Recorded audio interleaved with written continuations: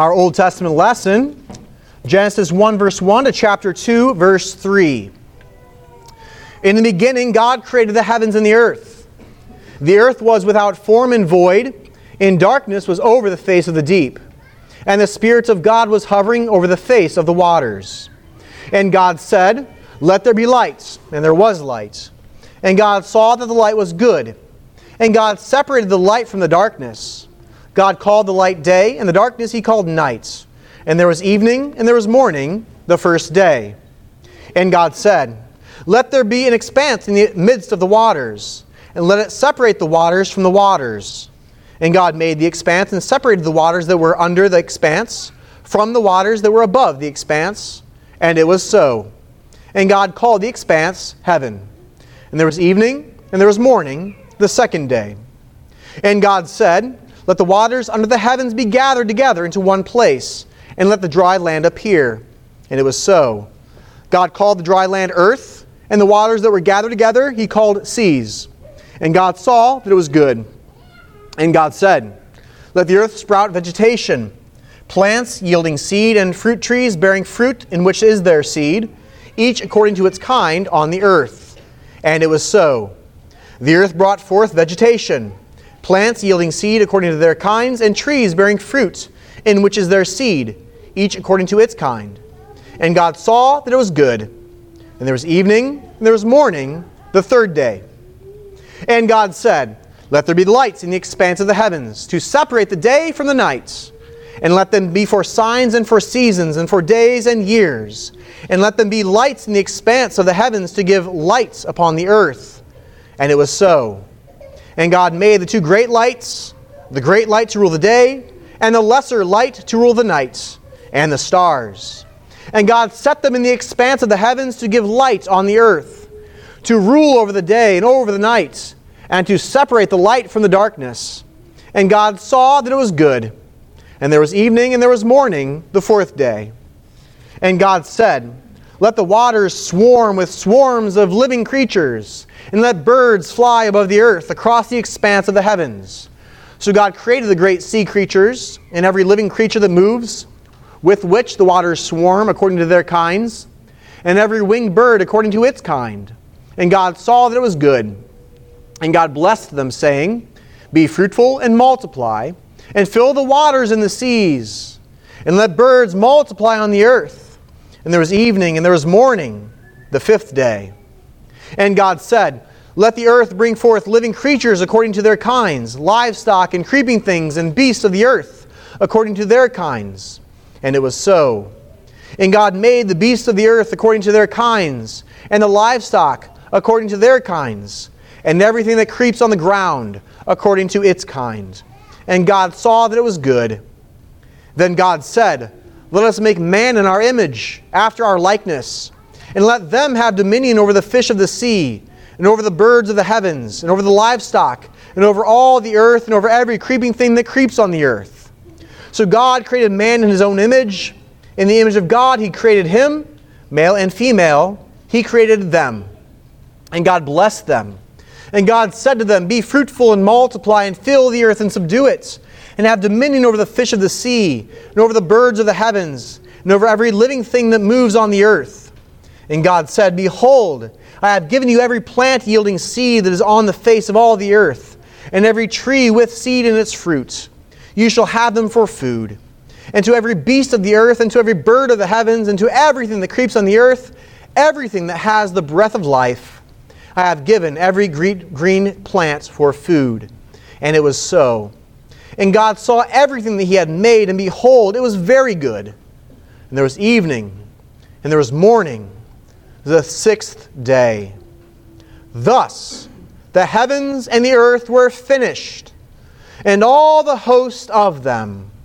And on the seventh day God finished His work that He had done, and He rested on the seventh day from all His work that He had done. So God blessed the seventh day and made it holy, because on it God rested from all His work that He had done in creation. The word of the Lord. Thanks be to God. The Gospel according to John chapter 1, verses 1 through 5. In the beginning was the Word, and the Word was with God, and the Word was God. He was in the beginning with God. All things were made through Him, and without Him was not anything made that was made. In Him was life, and the life was the light of men. The light shines in the darkness, and the darkness has not overcome it. Now for our second New Testament lesson, Hebrews chapter 11, verses 1 through 3. Now faith is the assurance of things hoped for, the conviction of things not seen. For by it the people of old received their commendation. By faith we understand that the universe was created by the Word of God, so that what is seen was not made out of things that are visible. The Word of the Lord. Thanks be to God. Well, please turn with me to the back of your Psalter hymnal to page 876, and we will read responsively Lord's Day 9 of our Heidelberg Catechism. Lord's Day 9, question 26, I ask you, what do you believe when you say, I believe in God, the Father Almighty, creator of heaven and earth, that the eternal Father of our Lord Jesus Christ, who out of nothing created heaven and earth and everything in them, who still upholds and rules them by His eternal counsel and providence, is my God and Father for the sake of Christ His Son.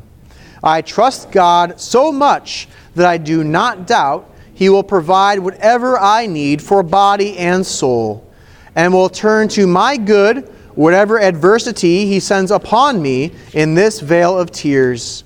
He is able to do this because He, mighty God, He desires to do this because He is a faithful Father. Well, may the Lord now bless our time of reflection and teaching on this great and glorious doctrine of our Father and creation. As we come to this lesson, I always find it to be very important to remind us that as we come to the doctrine of God our Father, the first person in the Trinity, it is important for us to remember that we should not bring those faults that we have seen and experienced within our own earthly fathers to bear upon Him. God is the perfect Father, and fatherhood is modeled after His eternal fatherhood. The problem then being is that sin has corrupted fatherhood. We could, of course, say the same thing when we reflect upon our mother, the church, and how Mother Church is this heavenly city and concept, and that motherhood derives from her, yet once again, motherhood often falls short. So as we think about this view of God the Father, we must transcend the faults we have seen in our fathers and also transcend the good we've seen in our fathers. Because God the Father is the transcendently good one, the transcendently blessed one. And so I want to make that mention of that as we get started. I want to begin by reflecting upon that doctrine of God the Father and the Father's person. As you recall from last week, I hope, as we think about the doctrine of the Trinity, we are affirming two things. We are affirming first that there is one divine essence. Essence is a synonym with nature, being, substance. There is one being whom we call God. Then we affirm that there are three persons who subsist in that divine being. They do not subsist in the divine being in the same way, which is why there are three distinct persons. There is God the Father, Then there's God the Son, and then there's God the Holy Spirit. They are not separated from each other. They each fully subsist in that divine essence. They fully share it. We do not want to subordinate one to any others, but rather we have three distinct persons.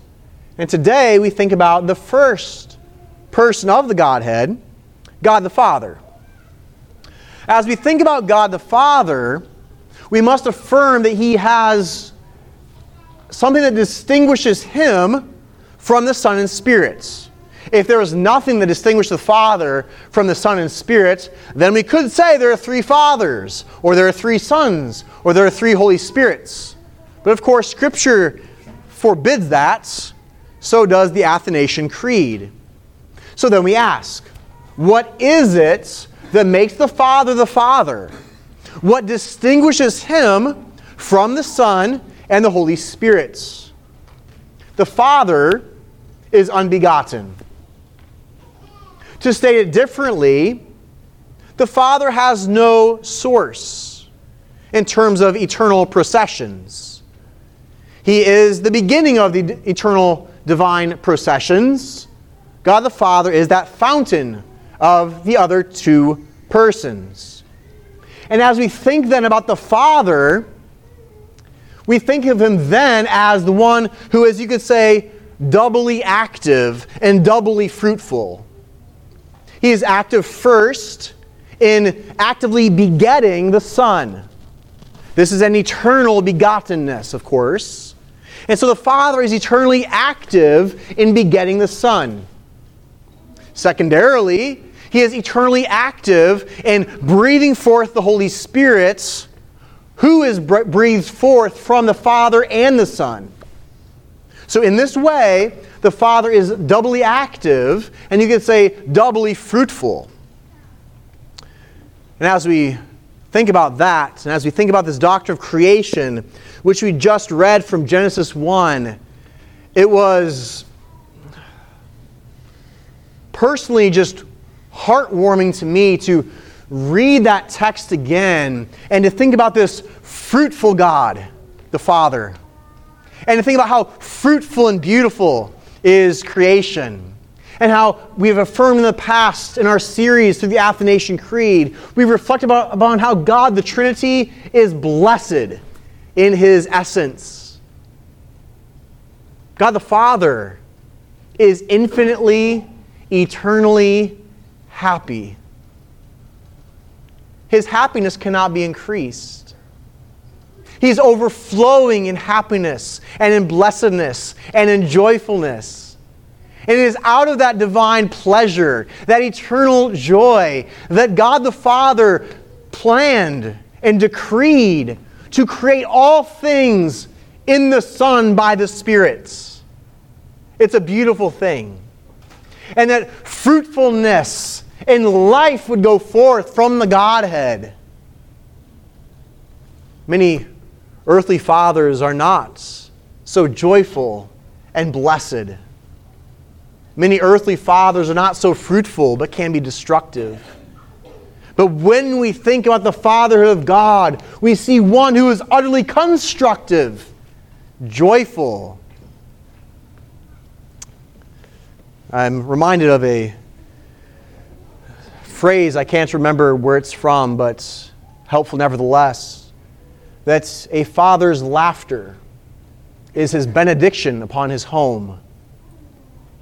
And in many ways, that is the kind of thing that we can see about our Father in heaven, who out of joy, overflowing joy, acts and blesses creation.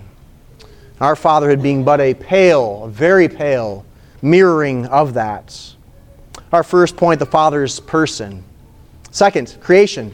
This is a Trinitarian work. Even though we speak about the Father as creator, we are at this point using what are called Trinitarian appropriations. We speak about the Father as creator, the Creed does, and Scripture does. We speak about the Son as Redeemer and Savior, Scripture does, our creed does.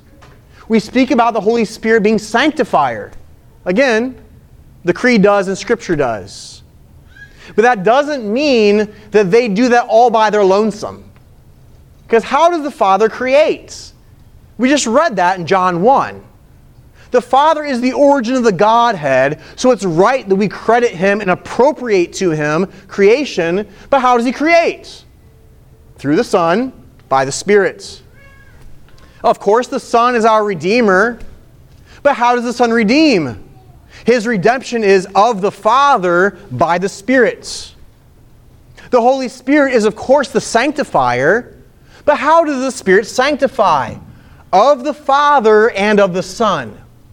The triune persons work together, but we can appropriate to the persons certain distinct things because Scripture does. And then by derivation, the Creed does. So we can talk about the Father being creator, but please don't understand by that the Son and Spirit were absent. Genesis 1 verse 2 tells us, does it not? That the Spirit was hovering over the waters. Genesis 1 verse 1, and throughout the text, God is speaking. The Word is active. And so, creation is a truly Trinitarian work, as are all the works outside the Godhead, our Trinitarian works, oftentimes called works ad extra. All works outside the Godhead, our triune works. Third, let's think about creation and our confessions. Since the advent of what we could call the heresy of Darwinism, there have been many questions and challenges made to Christian theology. And we rightly need to defend Christianity and to defend our doctrine against accusations that would undermine it. I would also say, however, that sometimes we can go too far in terms of trying to over-answer everything rather than simply saying there are points where we just don't know. And so we want to emphasize that we have a confessional unity when we think about the doctrine of creation.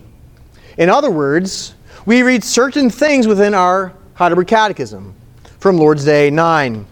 We also read certain other things from Belgic Confession, Articles 12, 13, and 14. And in these articles, we come to that confessional consensus in terms of how we then affirm creation in unity. So how do we view these things in unity? Synod Escondido 2001 has a very helpful report on creation. If you'd like a link to that later, I can send that to you. And it works through our confessions to say, here's what we affirm as a federation of churches. The main points are these. We affirm, one, that creation is from nothing. Fancy Latin, ex nihilo. That God did not create from some pre-existent matter. There is no eternal matter. God is the only eternal being. And so creation began ex nihilo, or out of nothing. Second, we affirm a historical Adam. If you don't affirm a first Adam, you are in no position to affirm a second Adam. That there was no death within the lineage of Adam, but Adam is specially created from the dust, and then from him comes forth the human race. If you lose that, you're going to lose the gospel. Because the Scripture is established as a two-Adam story. Lose one, you lose the other. Introduce death without sin in the human lineage, you cannot rightly understand the cross and atonements of Jesus Christ. Adam cannot be the product of evolution, in other words. He is specially created for a special task, which sets the stage beautifully for that one who comes from the dust of Mary's womb, our second Adam and Savior, Jesus Christ. To whom be praise forever and ever. Amen. And so as we move then from a historical Adam, our report also affirms the special creation of creatures according to their kinds. That flying things were created to fly, that swarming things were created to swarm, that swimming things were created to swim. All these things did not derive from a rock over the course of millions and millions of years, but rather God gave them their being, shape, form, and several callings. At that point, our assembly decided to stop and to not further define things because that's how far our confessions went. But I would make note for us that the mainstream view within our Reformed tradition and in the URC, the mainstream view is to have a view of creation as 624 hours. But we are not confessionally bound to that. We are bound to the other things I mentioned. The mainstream is a view of 624.